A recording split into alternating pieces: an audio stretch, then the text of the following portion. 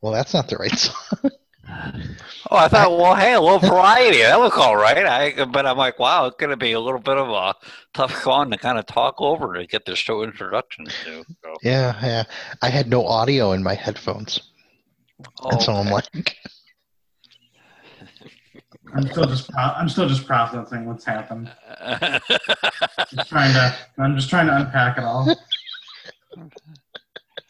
We all of us got our faces on the screen. So that's good rather than a cat face. So that was good. that's true too. I'm not a cat. I'm live. And the fact that the filter, the eyes just followed with and what have you, that was so much fun. Okay, so we're going to be cutting this part out of the recording. Okay.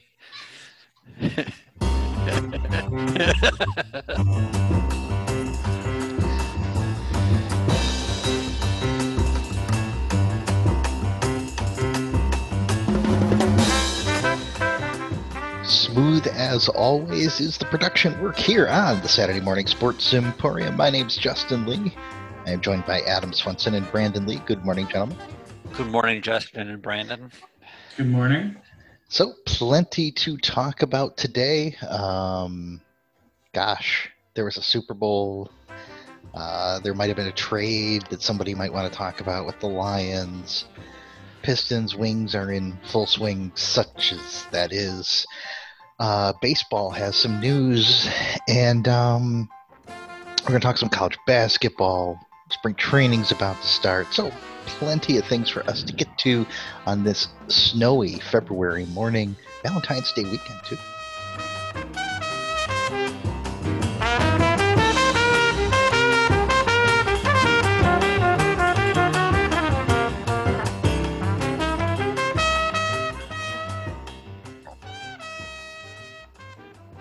The producer of this program is going to be looking for work after the show, so just so you know.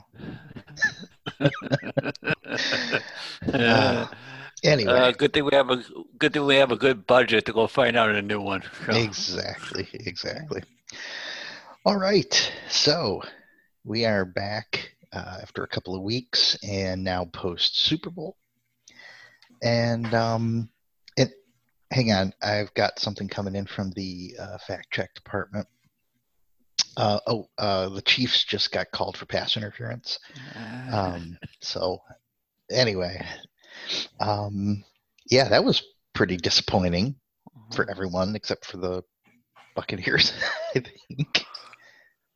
Well, when you think about the game, and the expectations, and I mean, when we were signing off on the last show, I unequivocally said that the one thing I knew that was going to happen was the Packers were going to win against the Buccaneers. Well, whatever you do, don't be flying to Vegas putting money on stuff like or go on your app or whatever at least 3 weeks in advance or 2 weeks in advance.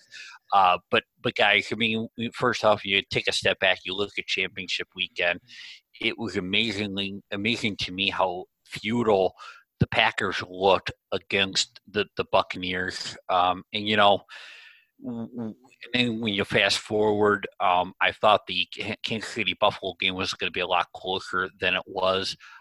But when you think about the first game, that the first game I'm mentioning, that Tampa Bay defense is unbelievable. Todd Bowles has, and don't get me wrong, Todd Bowles has some talent on the defense. No one's arguing that, but he really, to me, he's the MVP of Tampa Bay. Not Bruce Arians, not Tom Brady, not Mike Evans, not Rob Gronkowski.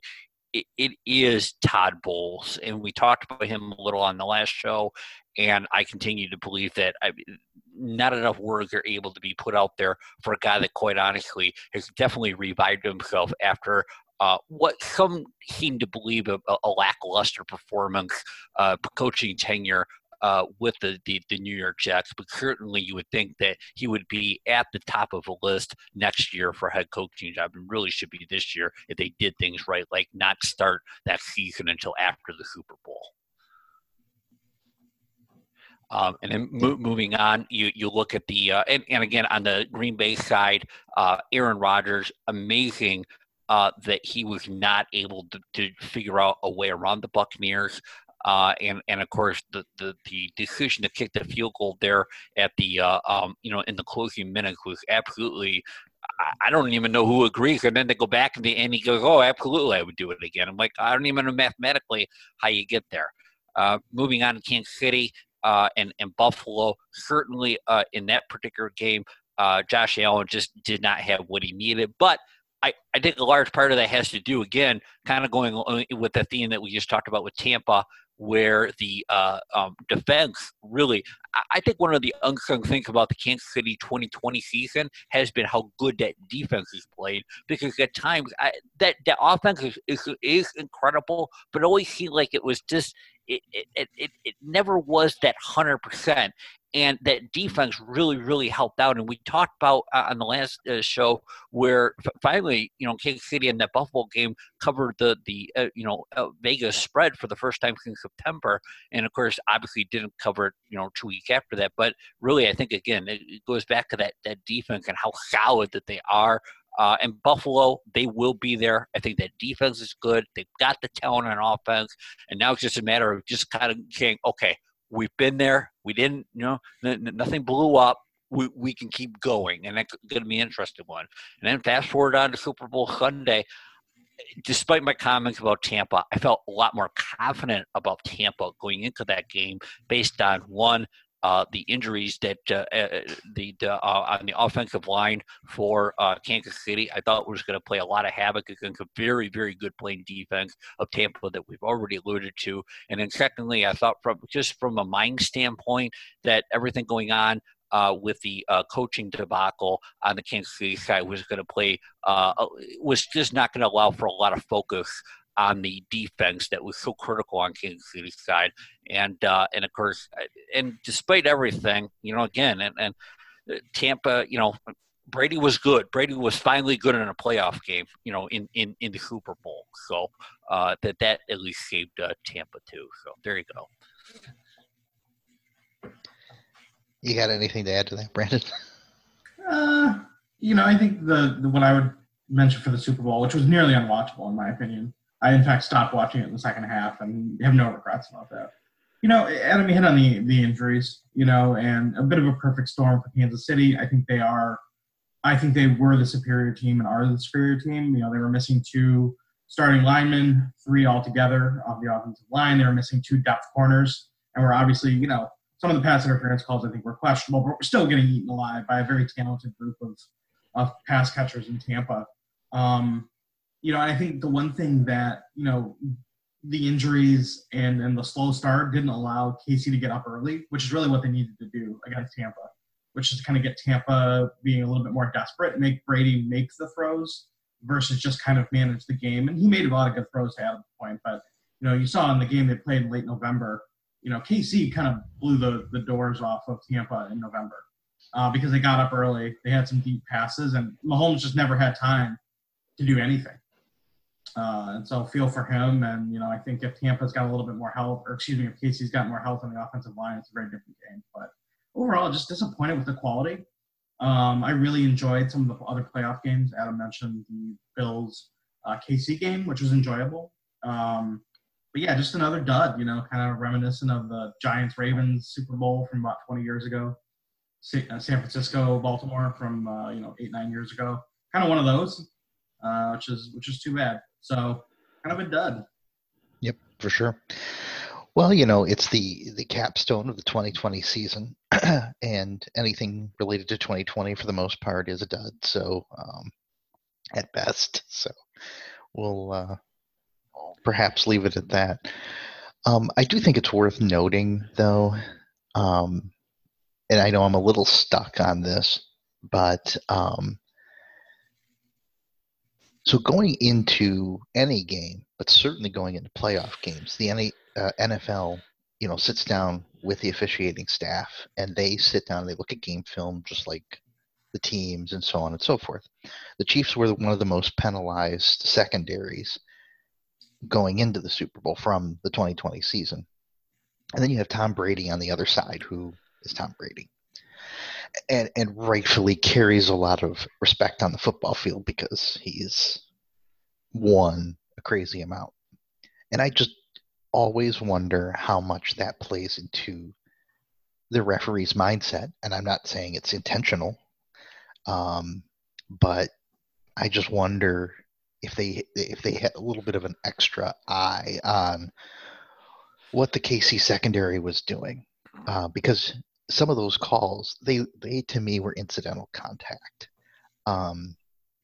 And yes, if you're looking right at it and you're looking for it, maybe you call it because a hand went around or whatever, which are, because they have general guidelines for what's pass interference, what's holding, what have you. Some of it's dependent on the positioning of the hands and things of that nature.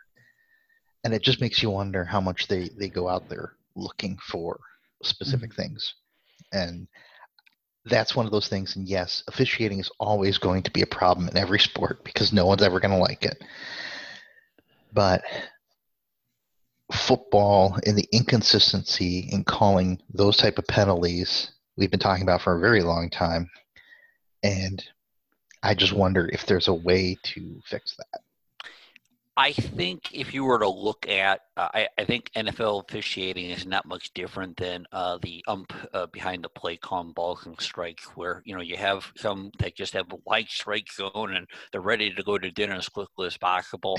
I think with and with the NFL refereeing, what you have there, you probably have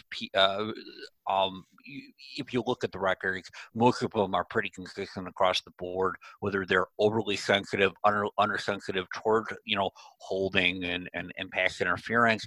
And the other thing to consider too is that they, those refereeing crews are usually pit, I think, almost at the beginning of the playoffs, if not by the end of the season. Those crews. So the NFL most likely knows the crew based on their history about what to expect in the Super Bowl, regardless of who's there. But to your point, are there crews that are literally overly sensitive?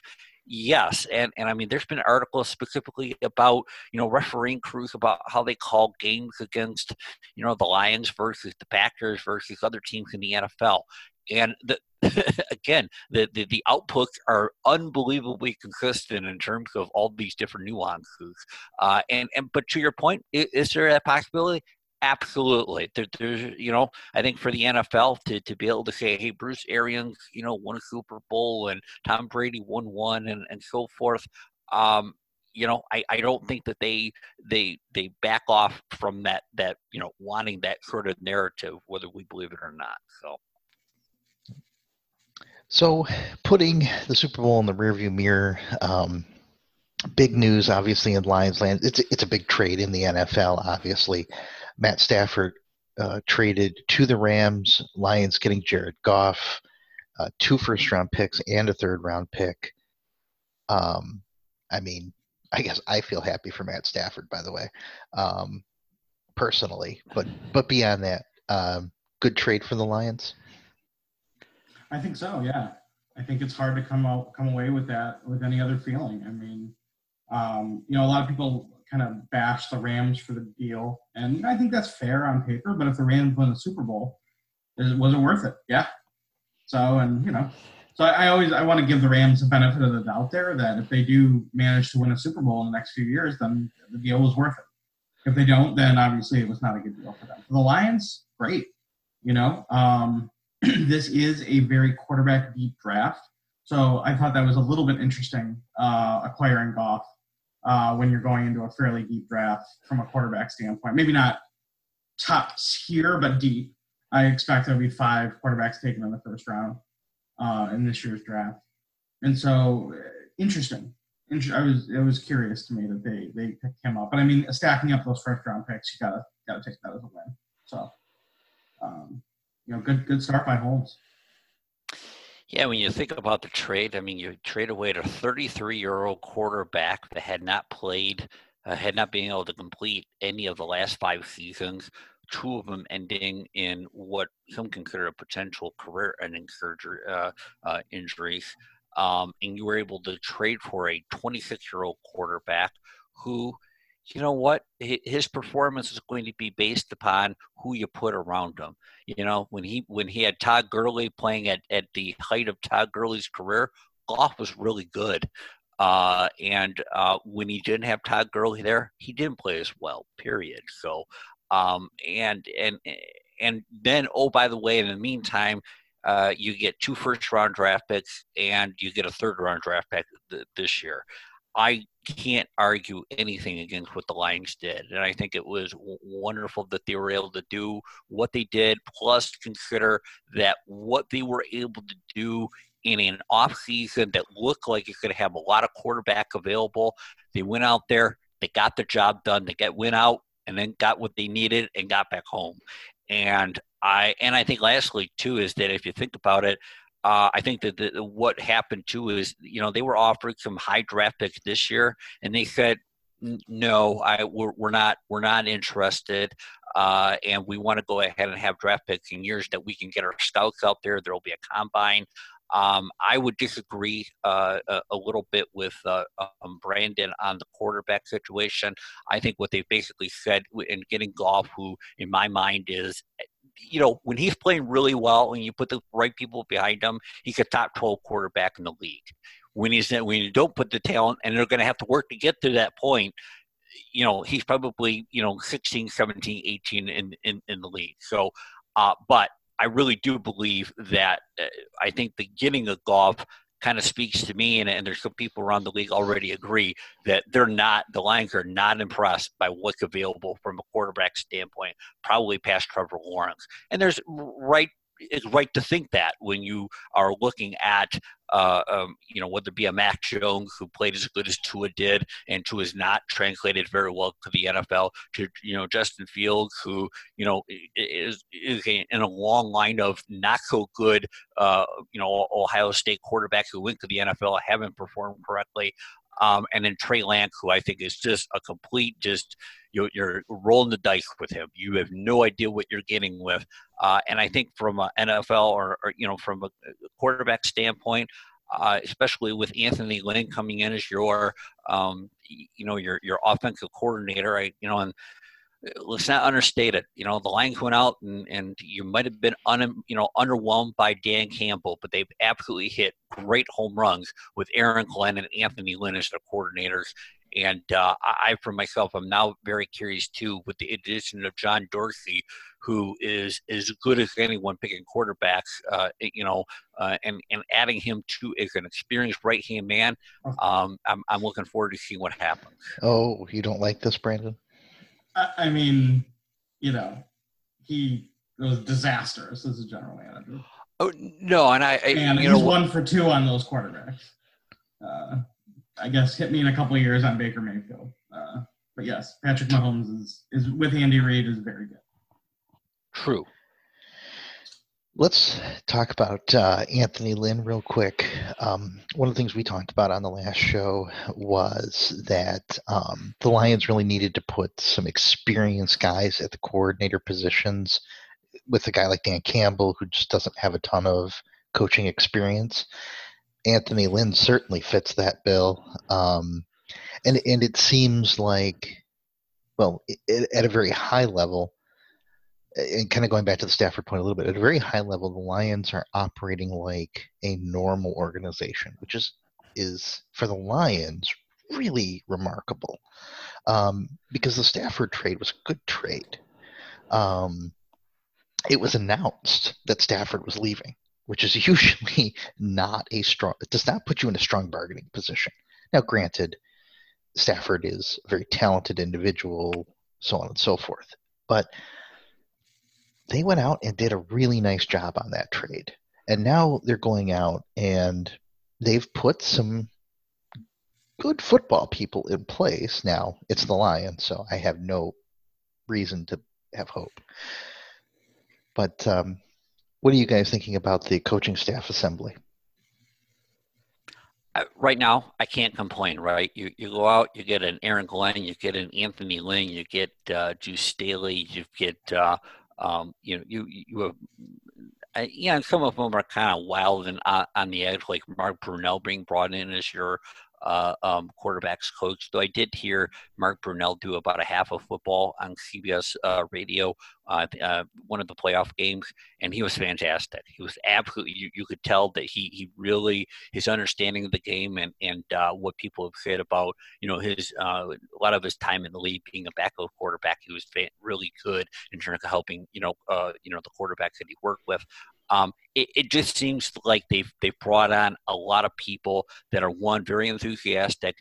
Secondly, obviously a lot of experience in the league, and guys that, and I mean, of course you're going to say you want to be here, but it sounds like, I mean, there was different, lack of opportunity for a lot of these coaches, and they ended up choosing the Lions organization, I guess Dan Campbell and Brad Holmes. So I think that will go speak volumes, and hopefully what I think it might translate into is, opposed to previous years, is hopefully better deals and more opportunity within free agency, and of course, obviously, player development. And I think I'm very curious again what they're going to do from a player development standpoint with Jeff Okudah, and of course some of the people on the defense. So. Yeah, I don't think I could disagree much with Adam. I think the challenge that the Lions are going to have is weathering the storm of what I think is going to be a couple of very rocky years from a talent standpoint. This team's going to have some pretty significant deficiencies, going into the next year for sure. And just, really focusing on player development, I think will be critical, and then making some decisions on some of these younger guys like Okudah, whether they can really make it or not, and what the investment's going to be. But I think the Lions are in some trouble from a talent standpoint going into next year, and so it'll be tough for Campbell, but he's got a good staff. So I thought it was also interesting that Dom Capers is on the staff as a defensive assistant. I didn't know he was still alive. Yes. I'm sorry. I thought it was interesting. He's bounced from team to team over the last X number of years. I mean, he was with Green Bay forever, and then I just thought it was interesting. And one last thing from the Lions' perspective, last week, and of course, it got announced that Calvin Johnson is a Hall of Famer, so he'll be inducted into a pretty illustrious class of Hall of Famers this year, which is, of course, completely the opposite of baseball this year. But in general, I thought that, and one of the results of that is a lot of discussions that, of course, there was a bit of a proverbial divorce, if you will, between the Calvin Johnson and the Lions organization. But it appears that Sheila Ford Hemp is doing her part to try to get that, remedied and fixed, and hopefully they'll have Calvin Johnson more into the mix, and use him as way more of an asset than they should, that they have the last couple of years. So. And I don't want to belabor this particular point, but I do think that's something that's been missing from the Lions organization on a whole for our lifetime. They have alienated so many great former players. Yep. Barry Sanders being a great example, Calvin Johnson, and anything they can do to help. It's like the bringing Chris Spielman in to be an advisor type human. Anything they can do to build a little bit of, I don't know, historical, I don't even know what the right word is. Goodwill. Yeah, goodwill. Sure. Yeah, that's it. I think is good for the organization. So, all right, switching gears now into the world of basketball, and specifically college basketball. Oakland University, the Golden Grizzlies have definitely had a up and down season since we've talked.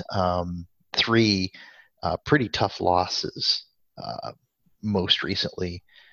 And what are you seeing there? Brandon, I'll tell you, I mean, this team is Jalen Moore. I mean, I'm going to let you jump right into it, but my biggest takeaway, it lives and dies by the Jalen Moore performance. So. Yeah, and he, of course, really struggled yesterday. Really struggled, 2 for 17 from the field. But what I want to say, bigger picture, and this is just, it's frustrating. Just this team is just terrible in the fourth quarter. Like, they just throw games away. You know, they had Robert Morris fairly well contained with, 5-6 minutes left, and then they just got chipped away at, and they just could not close. And so I'll say what I said a few weeks ago. They can beat anyone in the league. They can lose to anyone in the league. So we'll see what they do in the tournament. They have a very bright future from a roster standpoint, assuming that, the transfer portal is not their enemy, as it has often been.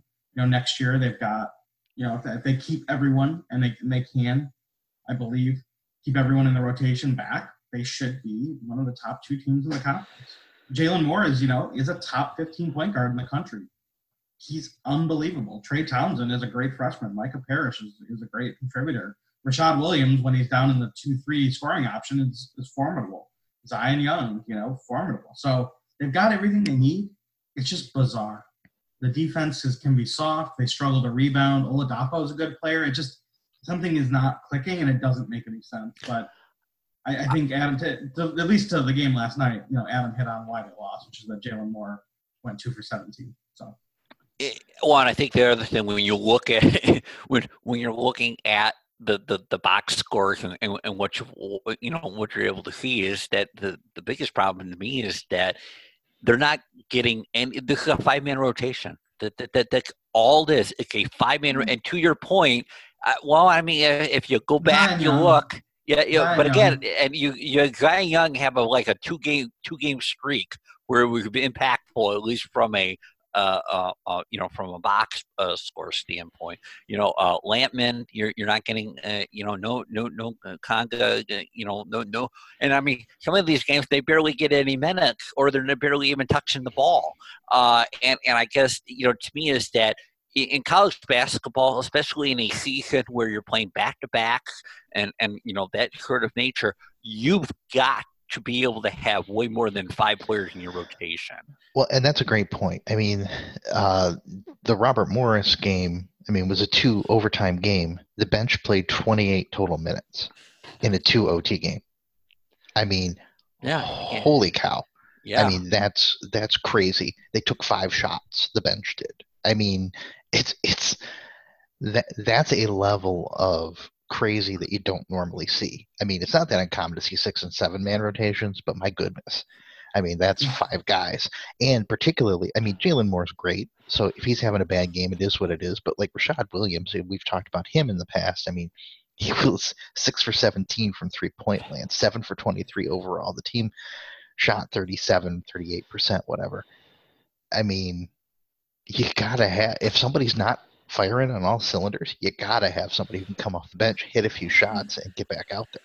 Yeah, it's frustrating because, Robert Morris's bench had, something like 31 points last night. Robert Morris's bench. And so, again, if Oakland is going up against Cleveland State, against Wright State, these are some deep teams. These are some, 13 seed caliber teams. Okay. And their bench, beat you to the punch. I get it.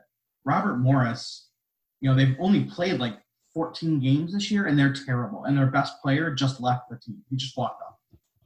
And you get outscored 31-5 by the bench of Robert Morris. I don't know what to say. You get a guy, you have a 2020 game in college basketball from Oladapo last night. Mm-hmm. Like, you know how rare that is in college basketball, even in a double overtime game? This team can't close. And I love the talent on the team, but I hate watching them sometimes because it's just endlessly frustrating. And again, if they're duking it out with the heavies of the conference and their bench isn't there, well, fair enough. But Robert Morris? Where is Robert Morris, by the way? Who is Robert Morris? Is it a person? Is it a school? It was Jack's brother. Jack's grandfather. It's in Pennsylvania, Karopolis, Pennsylvania. Oh, wow. We're like a hotbed and probably a hot. Wow. The fact check department didn't even have to look that up. Yeah. Exciting Friday night there in Carol Paco. Yeah, that's right. It was a booming atmosphere last night So at the barn or wherever they played.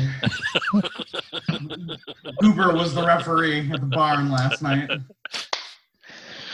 Uncle Goober. Gene Hackman out there introducing him with the basket. Okay, we've lost it. Sure. that's okay. But let's talk a little bit more about our frustrations with this team and wind it back to Cleveland State. Okay, so Cleveland State, as you said, Brandon, is a good team. They're 14-5, 14-2 in the conference. And they, Oakland lost by 2 at home, 2 points, and then I think 8 points the other game. So clearly, like you said, they can win against anybody, they can lose against anybody.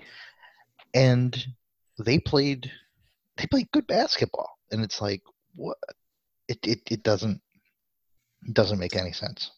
Yeah, and they were coming off of 2 games against whatever that acronym is these days, PFW. I don't even know what the heck they're called.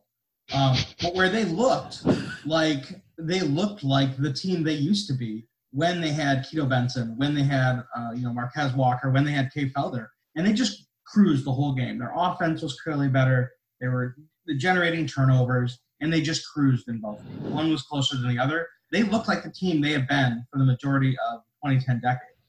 And then they played Cleveland State close. One of the games they should have won. The second one, a good split against the top team in the conference, great. But then they come out against Robert Morris and just look lost. And I'm just desperate for the tournament to come so that the season can end.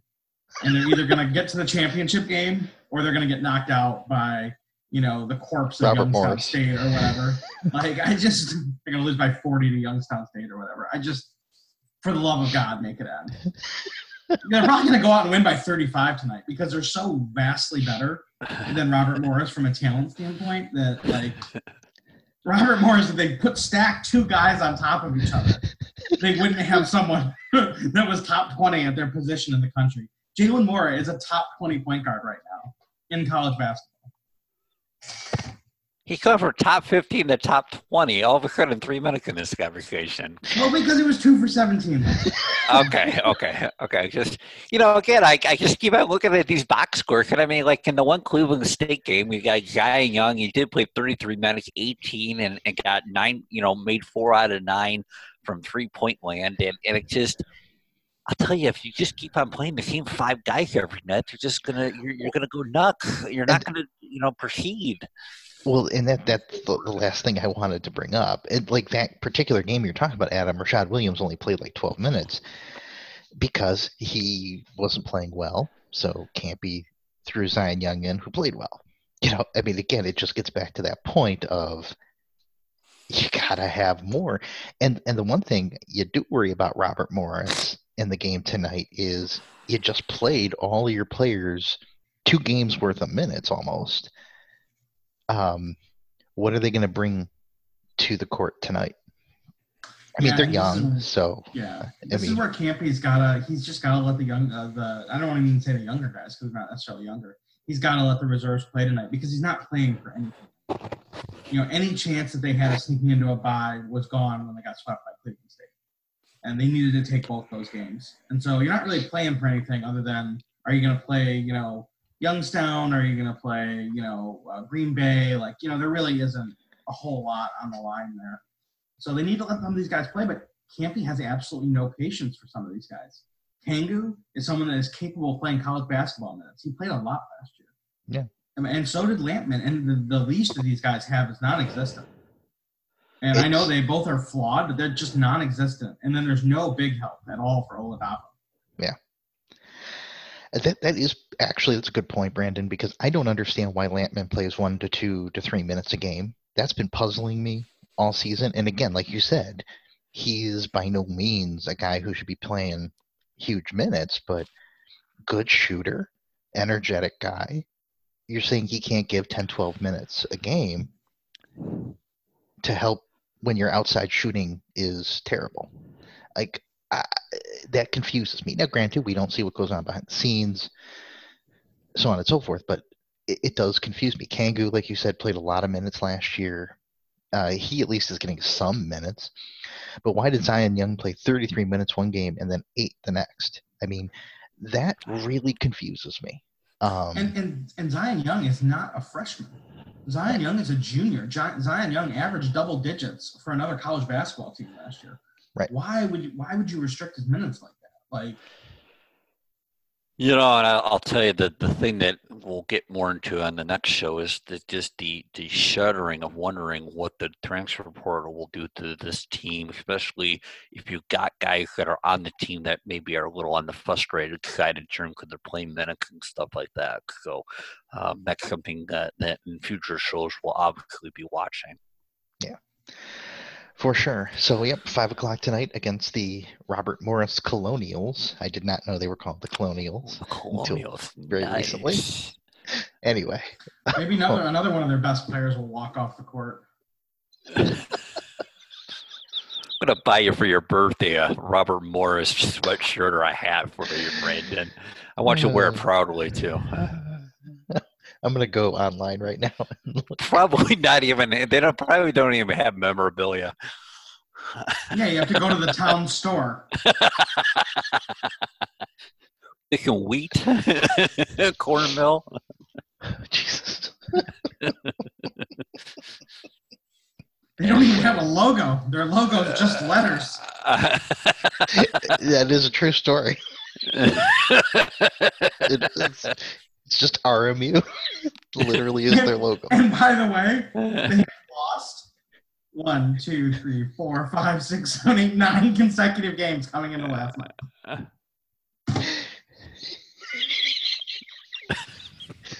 For those of you without video feed, Brandon just removed his headphones and is gesticulating wildly.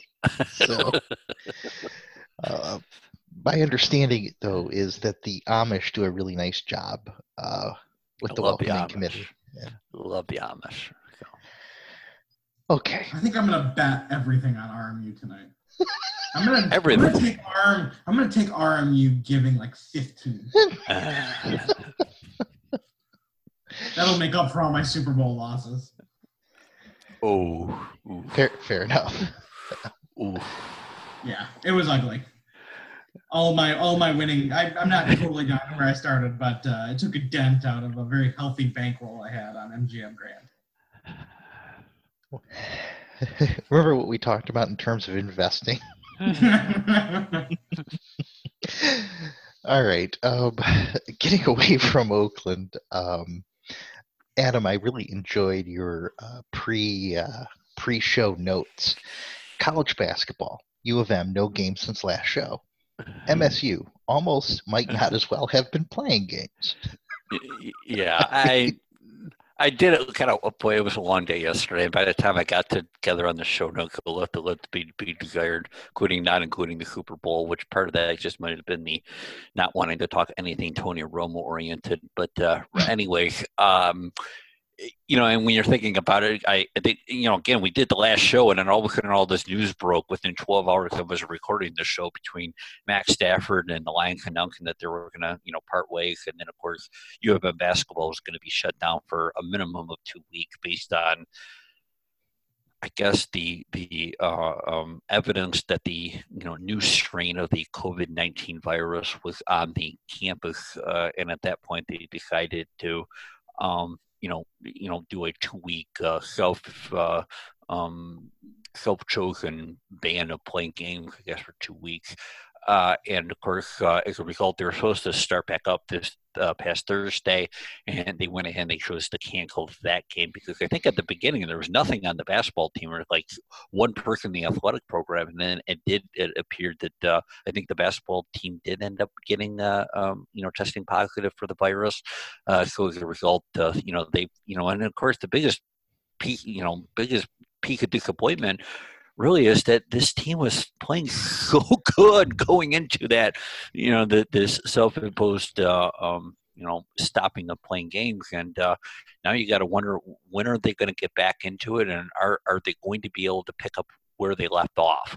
And again, don't get me wrong, I think the health of the university, the health of the players needs to rank well above any of this. But you can't ignore that they were one of the best playing teams in the country at that point. And as Brandon pointed out on the last show, I mean, this is a program that's going to be you're going to have to reckon with here in the next several years based on the recruiting classes, the ability of Juwan Howard to be able to recruit, and hopefully they're able to get back up and going and play in this self-contained tournament coming up both for the Big Ten as well as the NCAAs, if in fact they're able to go forward. So. Yeah, I mean, they'll have a real tough game tomorrow night, tomorrow afternoon, Wisconsin at Wisconsin.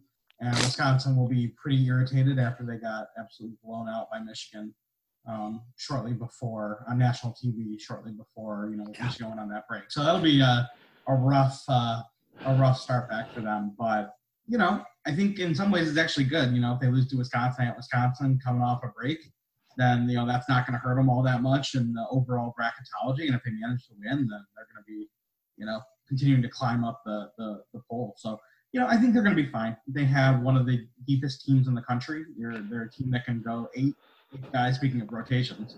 They can go 8 guys pretty easily.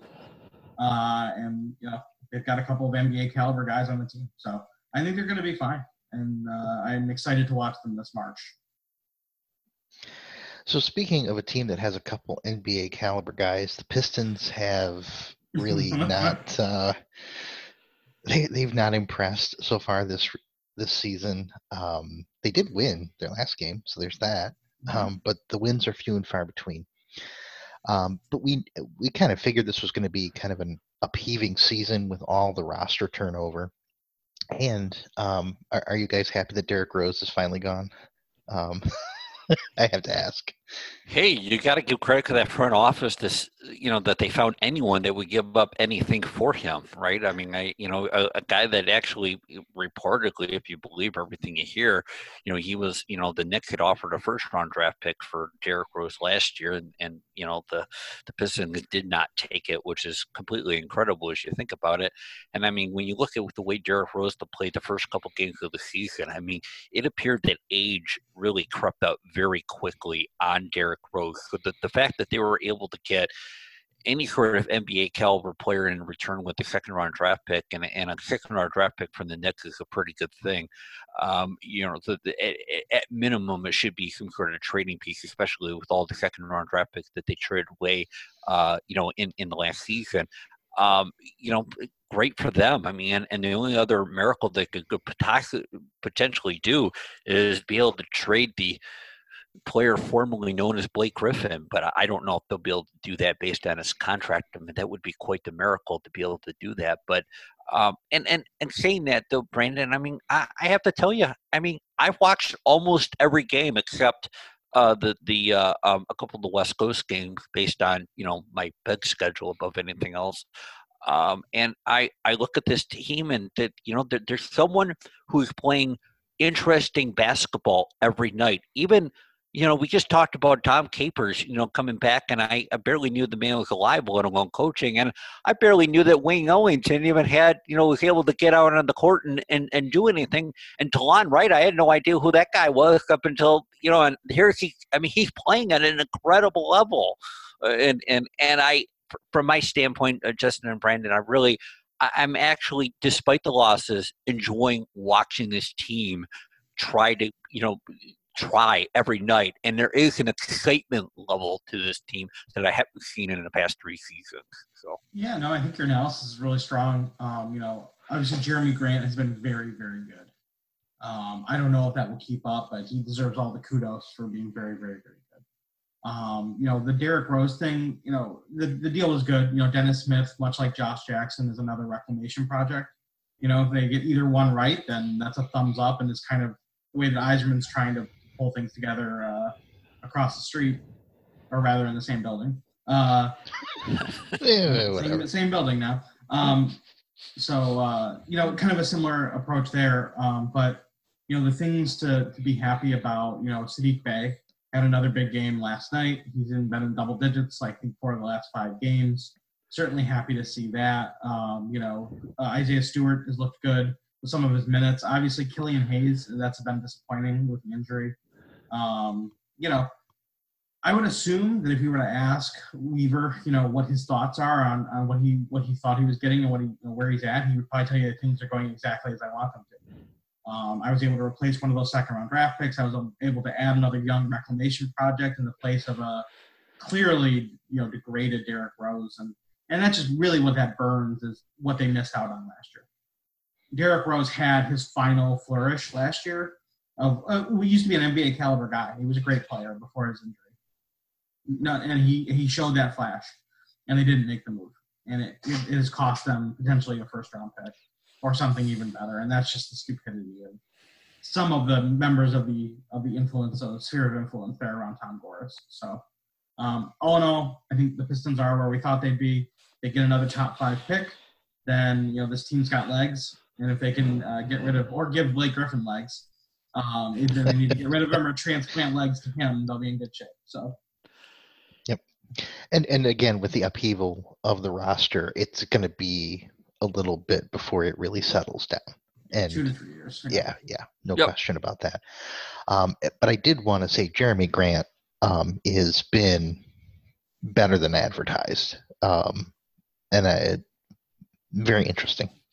So again, we'll see how it goes over a full season. But and especially when you consider, I think he's making $25 million or $20 million a year, and that's a bargain in the NBA. That's an absolute bargain if he continues playing at this pace. And and I think, and going back to your statement, Brandon, Stewart has been just.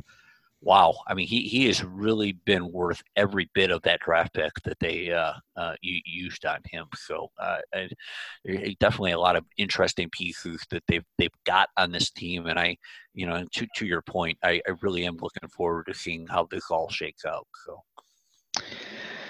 So heading. Oh, go ahead. Go. No, I would say that they're getting their money's worth for Jeremy Grant. I would not say that he is a steal at 19 a year.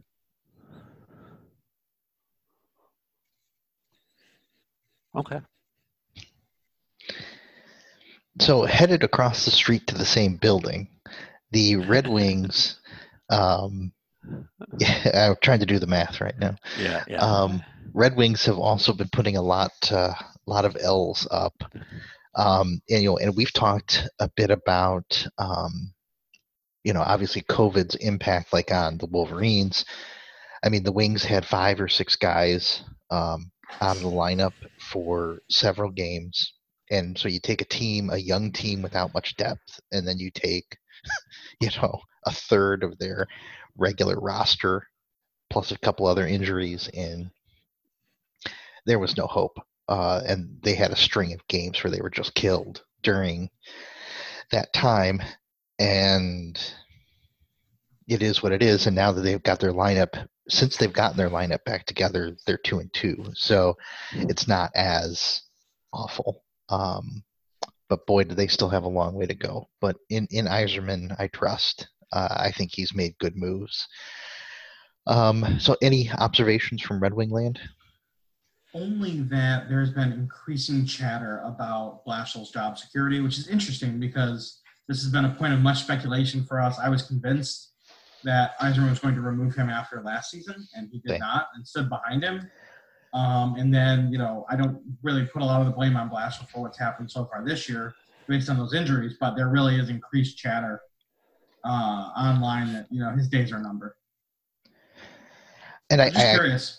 It is, and it's unfortunate because this season has not been his fault. No, not this year.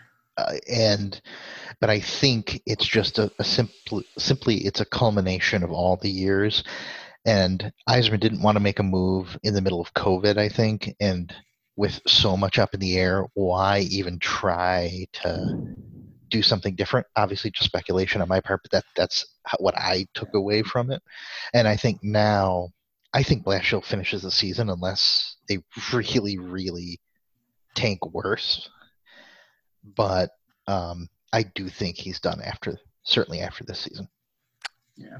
And to your guys' point, I mean, I know there was talk the other night about the healthy scratch of Anthony Mantha and a message, them Hmm. attempting to send with him. And I mean, when you look at him, I mean, he's a -8 for the season, which is by far the worst of anyone by a long shot, on this team. They were without, to your guys' point, they were without Dylan Larkin for a little bit. They were without Zidina for a little bit. Uh, Bertuzzi. and Bertuzzi. So I mean, you're really talking about a bunch of guys that you're you're very much dependent upon when you're looking at this, with this organization.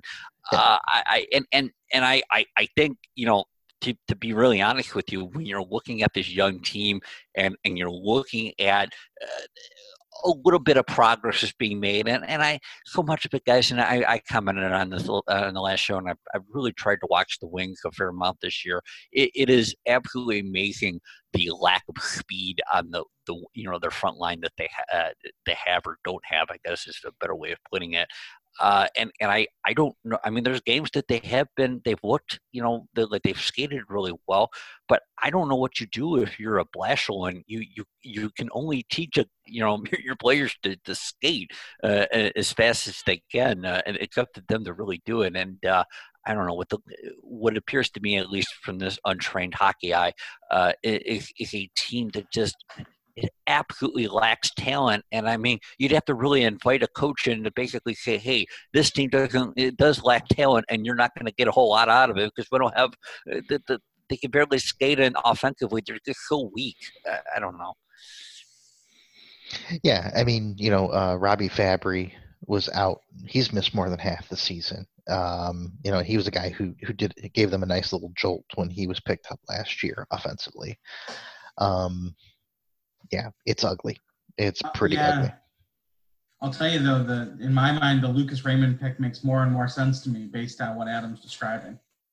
You got another speedy wing, Clearly, Yzerman is understanding some of the deficiencies on the forward group. Yeah, this is another undersized wing. Mm-hmm. Yep. So again, with the Wings, it's kind of the same as the Pistons. It's going to be a matter of sitting and just watching and seeing what happens because they're also at least a year, 2 years, 3 years away from anything. Yeah, but I think closer.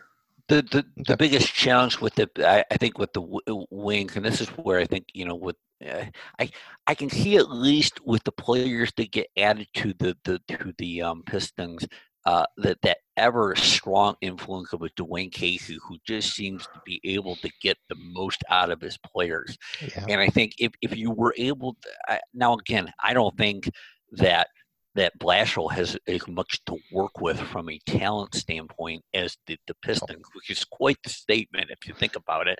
Granted, I think you're kind of comparing apples to steaks a little bit, but I think, and that's where Dwayne Casey has just done an unbelievable job of squeezing everything that he can out of them. Yeah, so that's a fair point. Is coaching does make a difference. There's no doubt about that in these environments. Yeah, sure. Dwayne Casey's a mid-upper tier coach in the NBA. Right. Absolutely. Definitely not that in the NHL. No. Yep.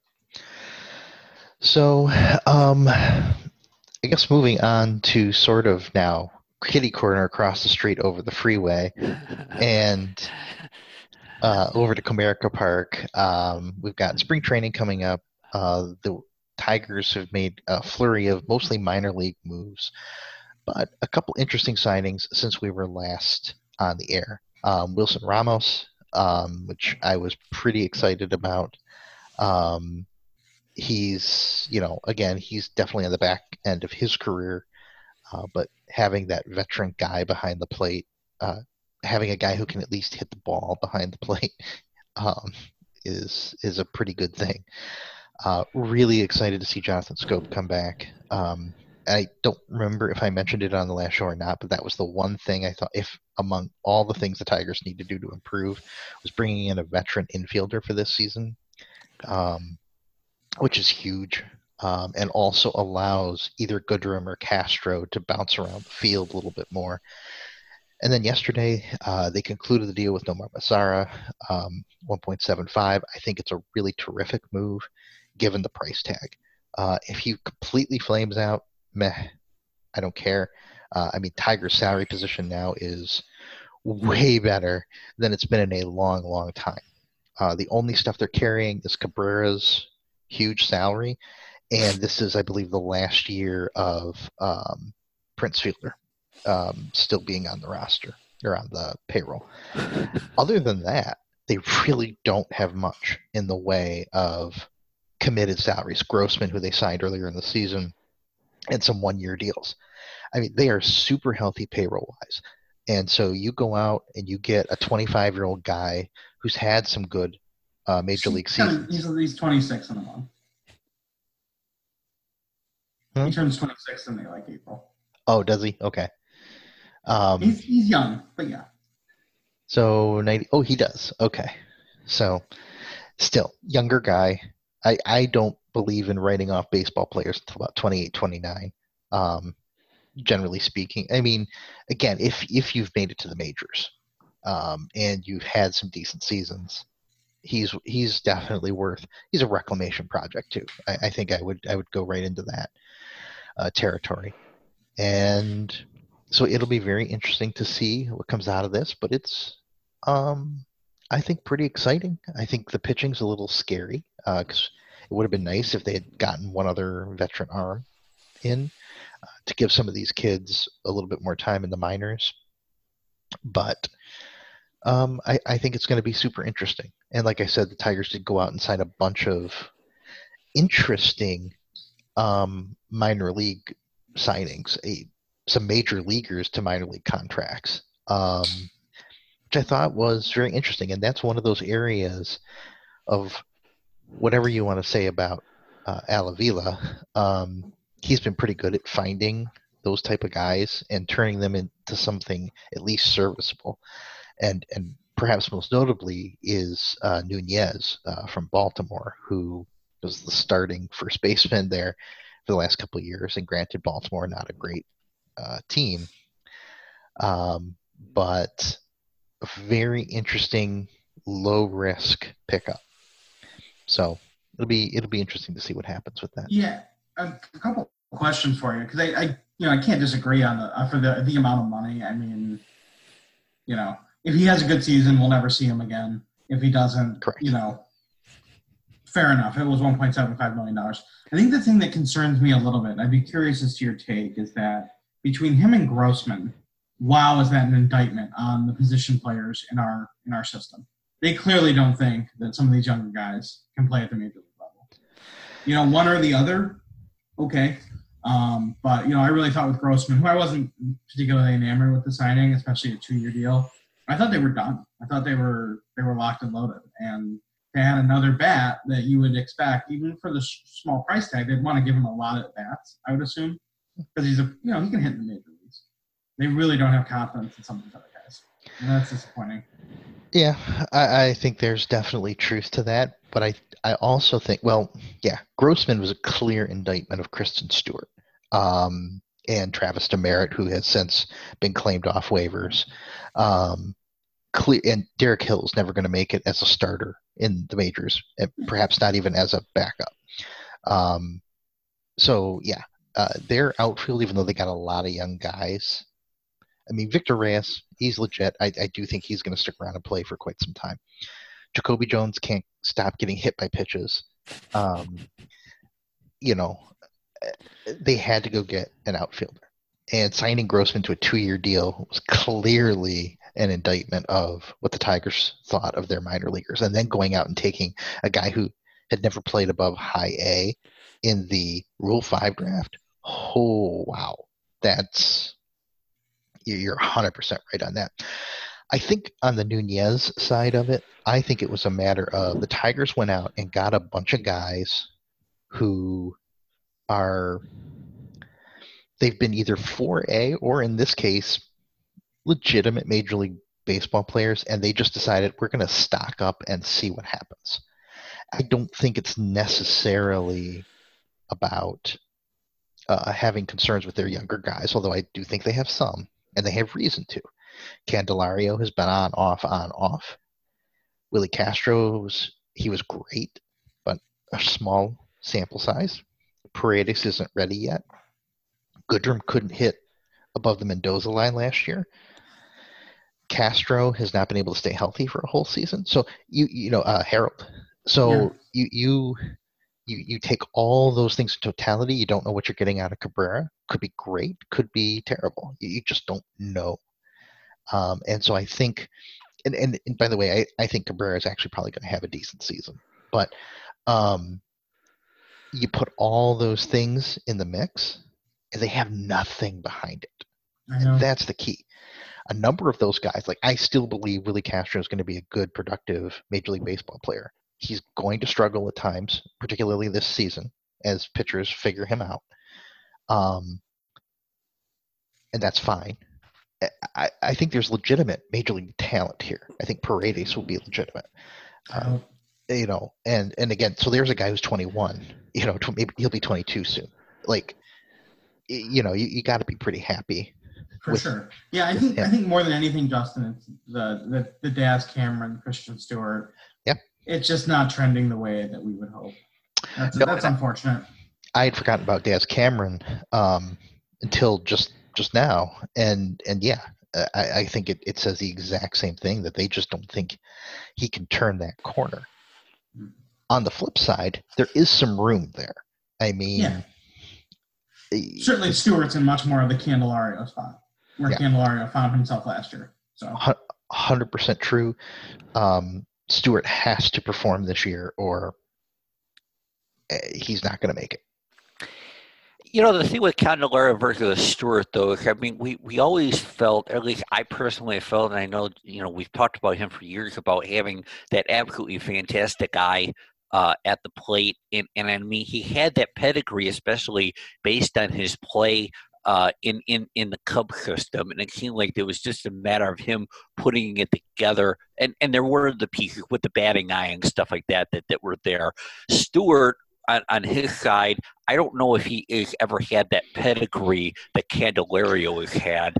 And I, in terms of those signings, to me, is that for what they signed him for, to me, I think it's like going out and getting a competitive backup quarterback. There's a certain piece of every franchise that you have to go out and you have to make those who are already there a little uncomfortable to say, guys, we really need you to step up this season, and sending that message. And I wonder how much of these signings, whether it be the Rule 5 pick or a couple of these veterans like Grossman and whatnot, are more about getting those guys to the point that they're saying, hey, in order to get there, you've got to really step up. Even in the Ramos one with Rogers, is that the message to Rogers that Rogers, this is not something we're handing to you. You're going to win this particular role.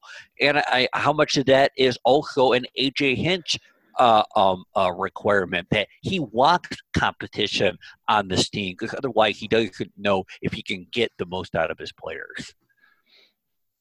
I think that's completely valid. And I will say, to your point, and I think it's a good point, Adam, Candelario did have much more of a pedigree than Stewart. So while they found themselves, while Stewart finds himself in a similar position as Candelario in the sense of it's now or never, Candelario, by all means, has always had more upside than Stewart.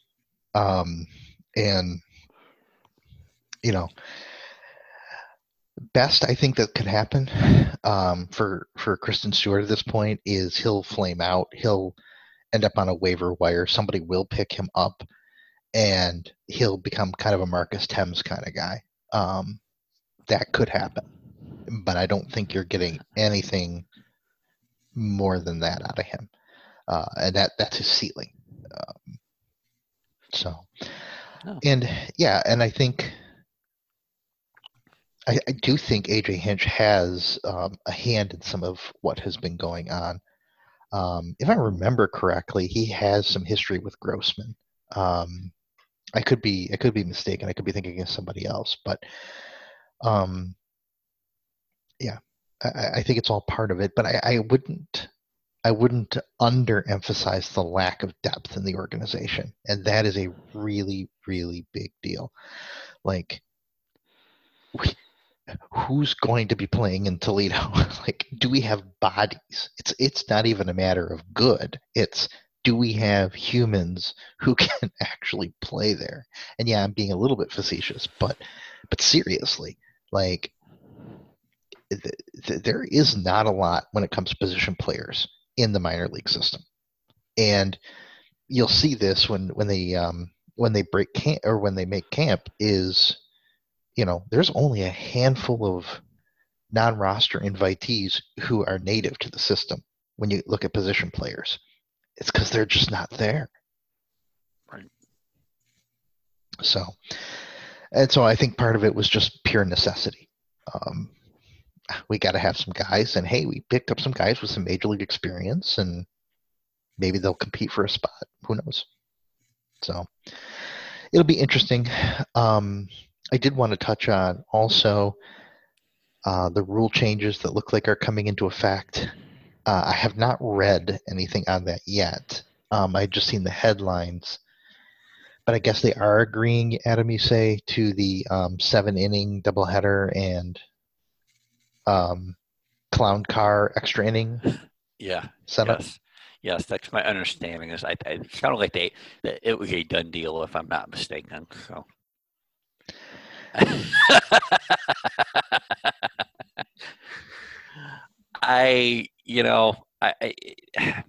It could, here we are. We've got a podcast for talking sports, and I feel like the oxygen levels going down in all these leagues. And I mean, it's, the Super Bowl, the lowest ratings they've had in years. I'm very curious about, the ratings of college basketball, which I just think is basically unwatchable compared to what I loved back in the late 90s, 2000s. Hockey hasn't had a multimedia strategy in ever. And then NBA basketball would be, and I don't know if NBA basketball. I think NBA basketball might have hit a zenith. I think from the standpoint that I think, especially, the whole James Harden thing going to New Jersey and how that all worked out, and just some of these things happening. It just I'm and it speaks volumes that here we are, as sports is kind of tailing off a little bit, at least from a rating standpoint, that all of a sudden they're all running around supporting the and making partnerships with betting, apps and stuff like that. And so I don't know. But to the baseball point, by the way, which is how we started that little, fair off speech there. I just think they're struggling to figure out. And Brandon, you really, really nailed it on the head. I mean, we watched the World Series, and there were 4.5-hour games, and there were just. The ratings were obviously reflective of what they were, which is basically 1% action, 99% standing around and just spinning off into the distance. And baseball's got to figure something out. And they've got to, and the good news is with Theo Epstein going to be, has a role, and hopefully Theo has an idea as to how to get baseball into a way more watchable medium than where we're at now. So. Yeah, I assume they're going to put like some windmills in the outfield, and if you hit a ball through one of them, you get a prize or something. No, okay. No, but Justin, let me ask you: do you think I'm being dire in my explanation of where sports are at from and especially baseball? Because I just think that this spells desperation in me. No, I don't think you're way off base by any stretch of the imagination. I think there's a lot of things in play right now. And I think baseball is doing its best job to ride a three-legged donkey down the Grand Canyon paths. They could potentially just kill themselves with a labor dispute next year. So yeah, and I understand why the union takes some of the positions that it does. And then there are other things that I'm like, why are you guys fighting this particular fight? And I'm really confused by it. So I think Tony Clark needs to understand the score. And yeah, I'm worried. I am legitimately worried about where baseball is headed. There's no doubt about it. But I'm more worried about it from structurally than even the gameplay. And the gameplay needs to be addressed unequivocally. It needs to be addressed, but not by having mascots run the bases in lieu of players. You know, and again, I'm really being difficult here, but the runner on second in extra innings is one of the dumbest things I've ever heard in my entire life. 7-inning doubleheaders, I find personally disappointing. I understand why they're doing it. Some of the other things that they've proposed make sense, some don't, but universal DH, I've resigned myself to accepting. Again, don't like it. Don't think there should be a DH in the American League. So I am in the severe minority. Fine, I yield. DH for everyone. But and you know what? It comes down to enforcing pace of play rules, and if they're not going to do it, then I mean it's and I know they've put things like the clock. The clock has helped. It honestly has helped. The in between innings clocks and stuff like that. They get it done in the 30 seconds, and there's no dawdling or anything like that. So yay. The mound visits, I think, has had no impact whatsoever. Nobody ever gets anywhere near 6 mound visits a game in a game that I have watched. Yes, we know the Yankees and Red Sox, their games took 7 hours on a normal basis. I mean, because every single at bat, the player had to step out of the box. David Ortiz had to genuflect and then, get a little bit of holy water and then towel himself off and then get back in the box. So, I mean, we know stuff like that is going on, but if they're not going to enforce the player staying in the box during the at-bat, what does it matter? Because that's where the game takes forever. It's not this other stuff. And this, pitchers have to pitch to 3 hitters. I have mixed emotions because it absolutely drives me up a wall when Robin Ventura, down by 7 in a September game when his team's 30 games out of first place, decides to change pitchers 6 times over 2 innings. That's infuriating. But again, why? It's fun to, I don't know. I'm rambling now, so I'll stop rambling. But they got some real big fish to fry. And first it's structural, then it's got to be game. No, and I think with baseball, there are so many problems. The question is, where do you start? That's absolutely true. But I think is that if the other sports are thinking, well, that's baseball and we don't have to worry about those things, they're sadly mistaken. And Brandon, I'm telling you right now, it's just this whole all of a sudden this association with betting apps all of a sudden just spells desperation for all these leagues. And I wonder at what point is there some awaken them all getting woken up to go, oh boy, we got to start doing something here. Yeah, because I think in large respect the fantasy craze has died down. Fantasy football remains pretty strong. I think fantasy baseball follows it fairly closely, but fantasy basketball and hockey never really took nationally.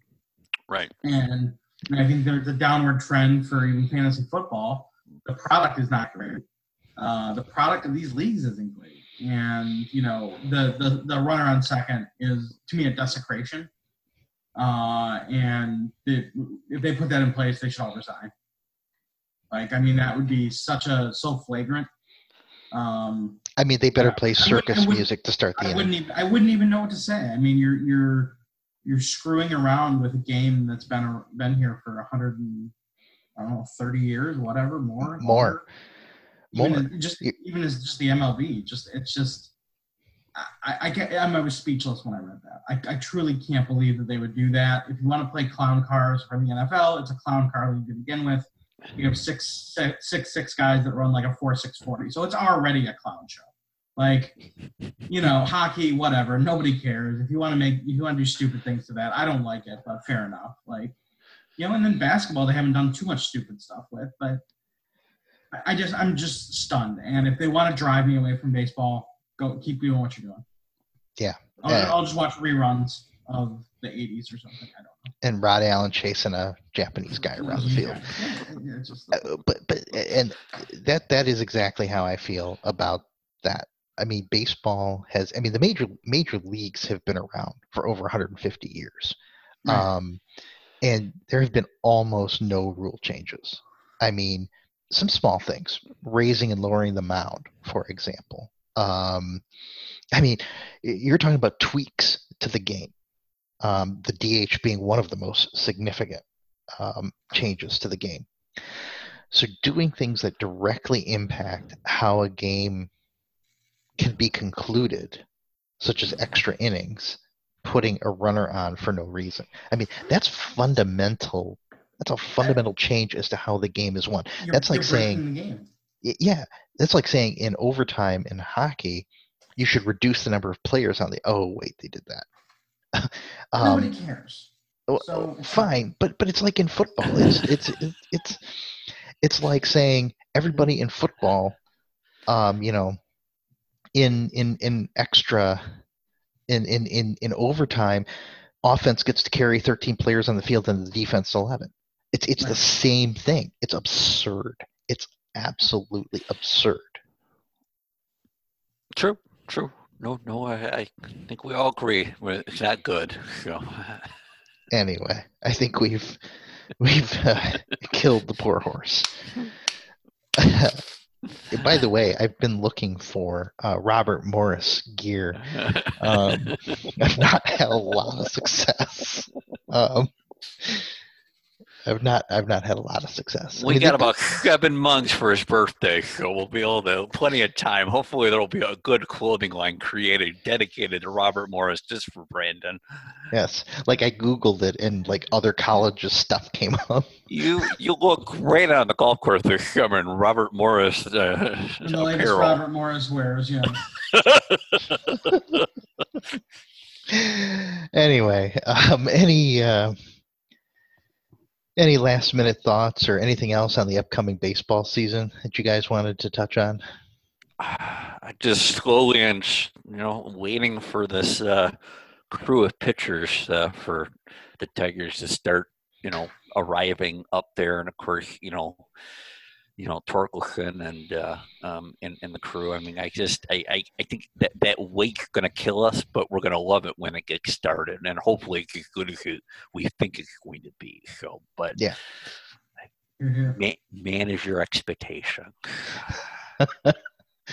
Yeah, I do suppose that's true, but it will be fun. Torkelson and Riley Green will be in camp, so we'll at least get to see them a little bit, and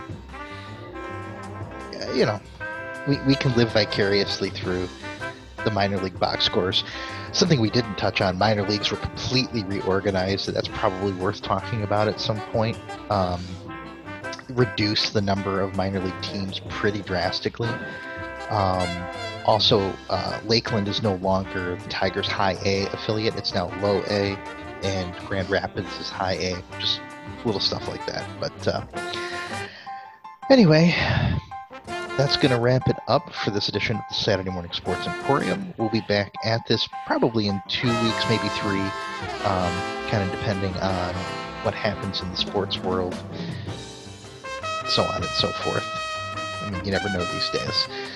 So, with that said, for Adam Swenson and Brandon Lee, my name is Justin Lee. Thanks for listening to another edition of Saturday Morning Sports Emporium.